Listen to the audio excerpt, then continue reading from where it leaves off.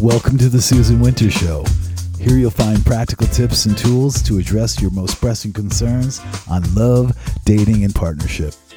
And now, here's your love and life mentor, Susan Winter. Hi there, it's Susan Winter with a discussion today to help those of you who are absolutely stuck in a loop of obsession. And I know you've tried. You've watched videos, you've read books, you've gone to the therapist. You know you shouldn't feel this way. You know you're beyond it, but you can't help going back in and back in, yearning, longing for that person that you know so conclusively is absolutely bad for you. But how do you stop wanting the person that you know is no good for you? How do you do it?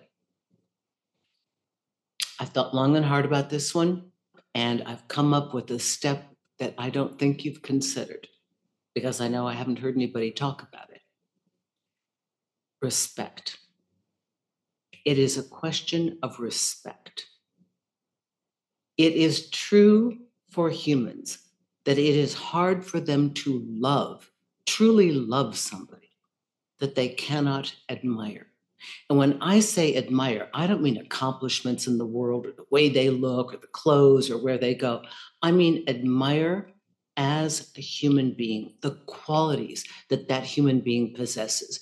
If you cannot admire the character and who this person is as they interact with the world and do their things, and you really focus on that, because people that treat you so badly, that put you in a position where you are trying to extricate yourself from them, clearly they do not appreciate you. And they've really, really hurt you, right? And yet you're going to try to find a way to make an excuse for that. And I know you probably have receipts for everything they've done that's wrong. Yeah. And you look at those thinking, this is going to help me. This is going to help me move out of that. Oh, I know I shouldn't want them, but I do. But ask yourself this: can I admire who they are as a human being? Truly. Do I admire their character? Are they a great human being? Kind, empathetic, thoughtful? What are you thinking right now? I'm pretty sure I know. Because you know what? The people that we tend to obsess over, they really aren't that, are they? They're hot, they're sexy, they make love to you like your toes curled and your eyes rolled back in your head. Yep, I know. And you want something so badly that you had or that you had a taste of, but you can't quite seem to get it under control, and you can't be with them, and you certainly don't want to be without them, but you don't know how to get out.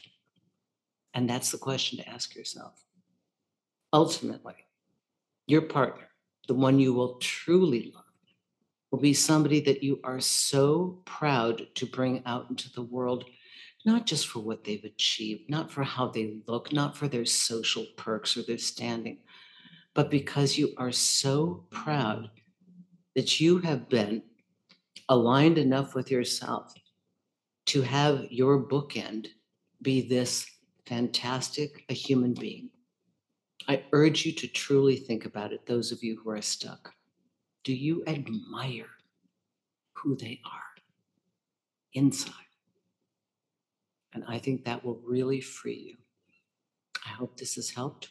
Susan Winter for SusanWinter.net. If you still need some help or you want clarification, do not hesitate to look me up for a consultation, or better yet, a day with Susan, beautiful 3-hour event where I take you to the finest private club here in New York City and treat you like a king or a queen.